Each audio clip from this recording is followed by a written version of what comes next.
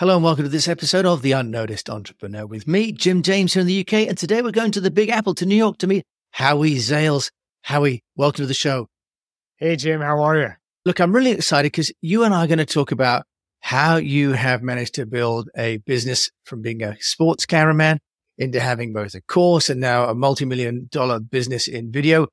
How you've got that noticed using podcasting, why you never engage in political tweets, and also some tips from you about live streaming for entrepreneurs. So Howie, just tell us a little bit about your business first, so my fellow unnoticed entrepreneurs have the opportunity to know you better.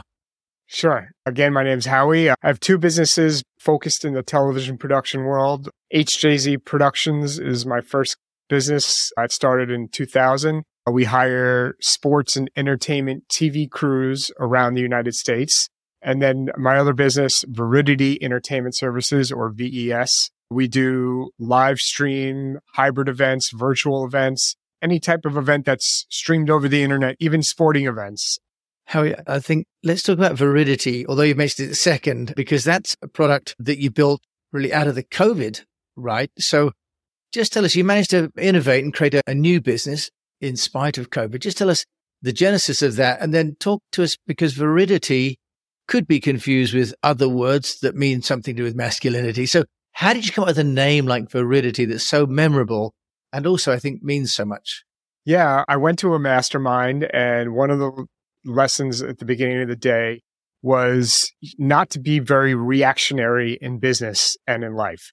And what they meant by that was if something in business goes really bad and you react very quickly and you get into that hot zone, that's called being in the red. Conversely, if something happens really good, you get a great contract, you react very quickly and you get very happy, you're in the blue zone. But if you stay kind of even keeled for if things go up and down, you're clearer focused, you make better decisions. It's called being in the green zone. And that kind of describes me. I'm even keeled no matter what the scenario is. And we looked for a word that meant green, that did not mean money, because that would be obnoxious. Yeah. And we wanted it to kind of flow with entertainment services. And my wife found the word Viridity, which means green. I love that. And plainly being calm and collected is why you're so good, for example, on the camera with the sports. I can see behind, for those of you who can't see, how he's got NBC Sports behind there. He's got some big game tickets as lanyards there as well. Howie, let's just look at live streaming first, because more and more businesses can use it, I think now, right? Do you just tell us what's the opportunity that you see for entrepreneurs when it comes to live streaming, and what are the barriers to using it? Yeah, I can only say for myself, but I think people rather watch a video. I mean, look at the explosion of TikTok and things like that. People rather watch a video than read a long sales pitchy email.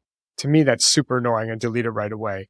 So if you're someone that's offering a service or can offer tips to people out there to try to get them into your funnel, do a 90-second video once or twice a week.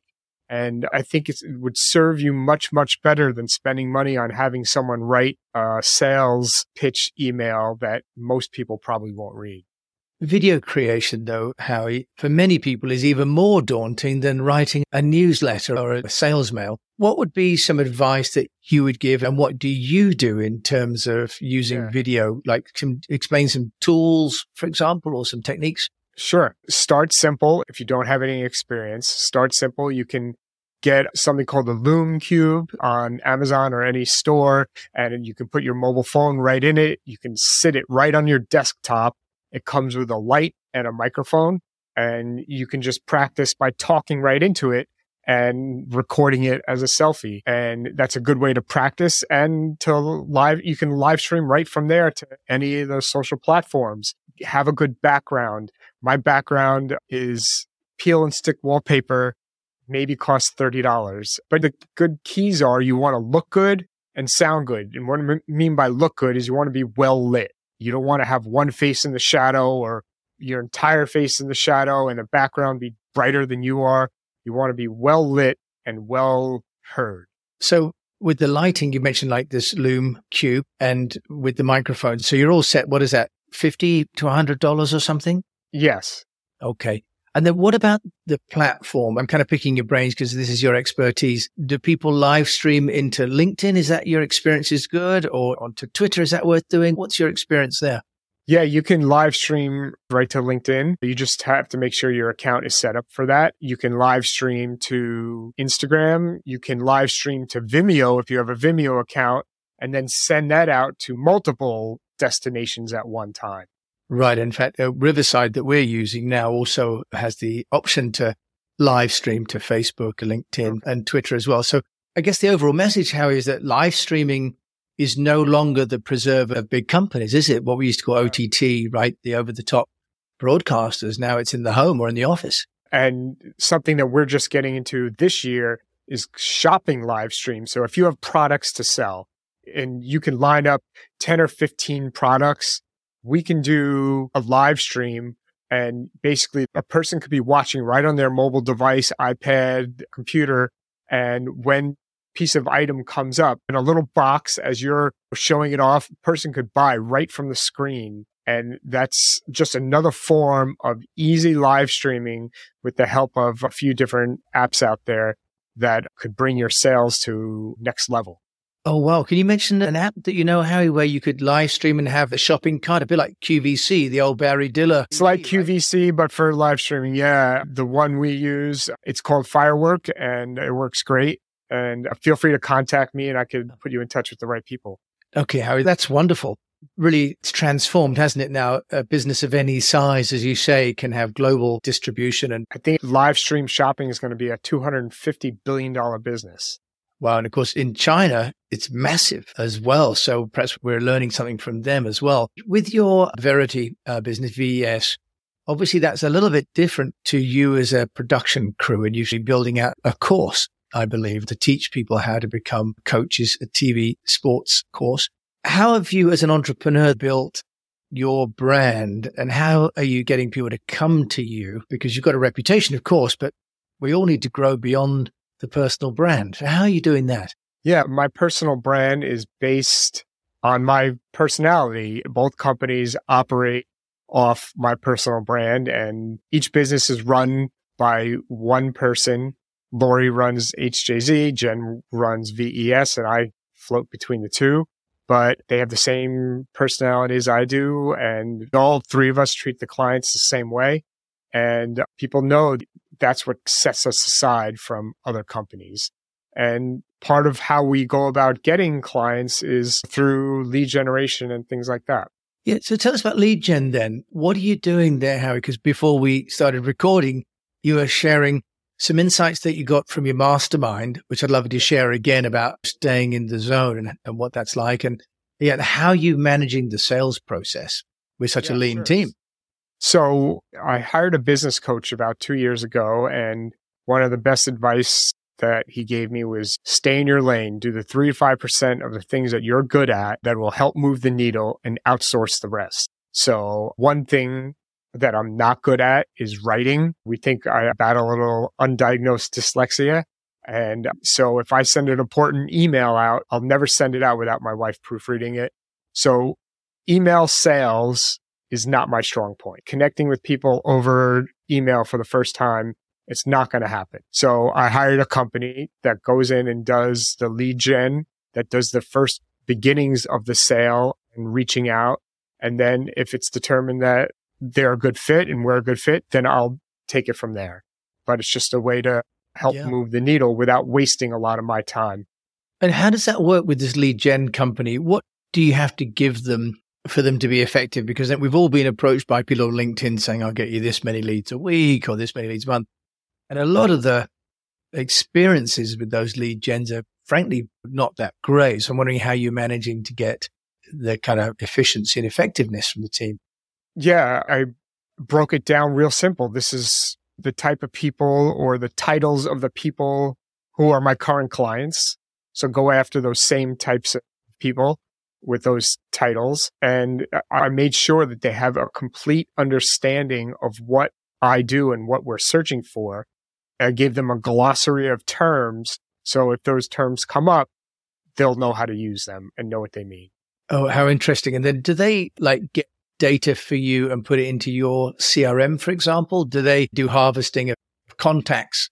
Do they keep those, or do you get to keep them and somehow put them into your CRM? Yes, I do get them. I have a weekly sales call with them, and anyone that I have the meeting with, yes, I get all their information. Okay, so that's great. It's a really efficient way of generating leads.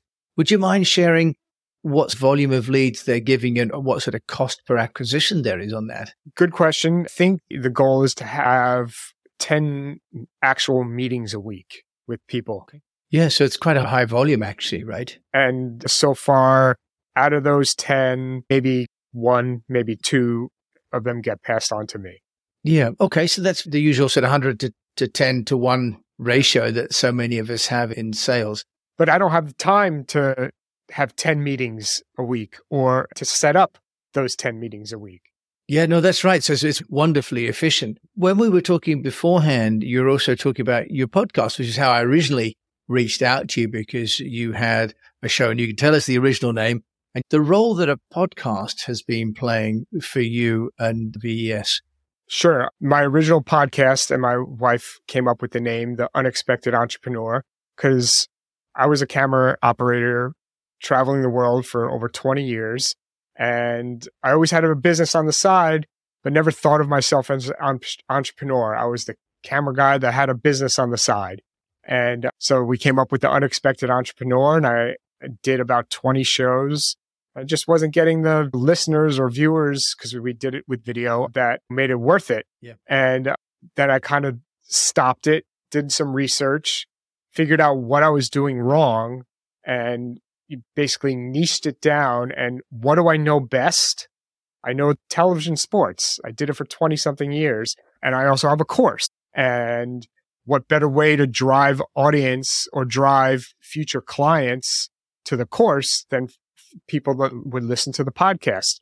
So I came up with the name TV Crew Talk, and I interview people in the business just like me, camera people, audio people, replay people that have travel the world and do the biggest events and sell the business to the younger generation of people that are just coming up, that are going to college for television. And then hopefully those people will contact me about the course. And the primary sponsor of the podcast is the broadcast sports course.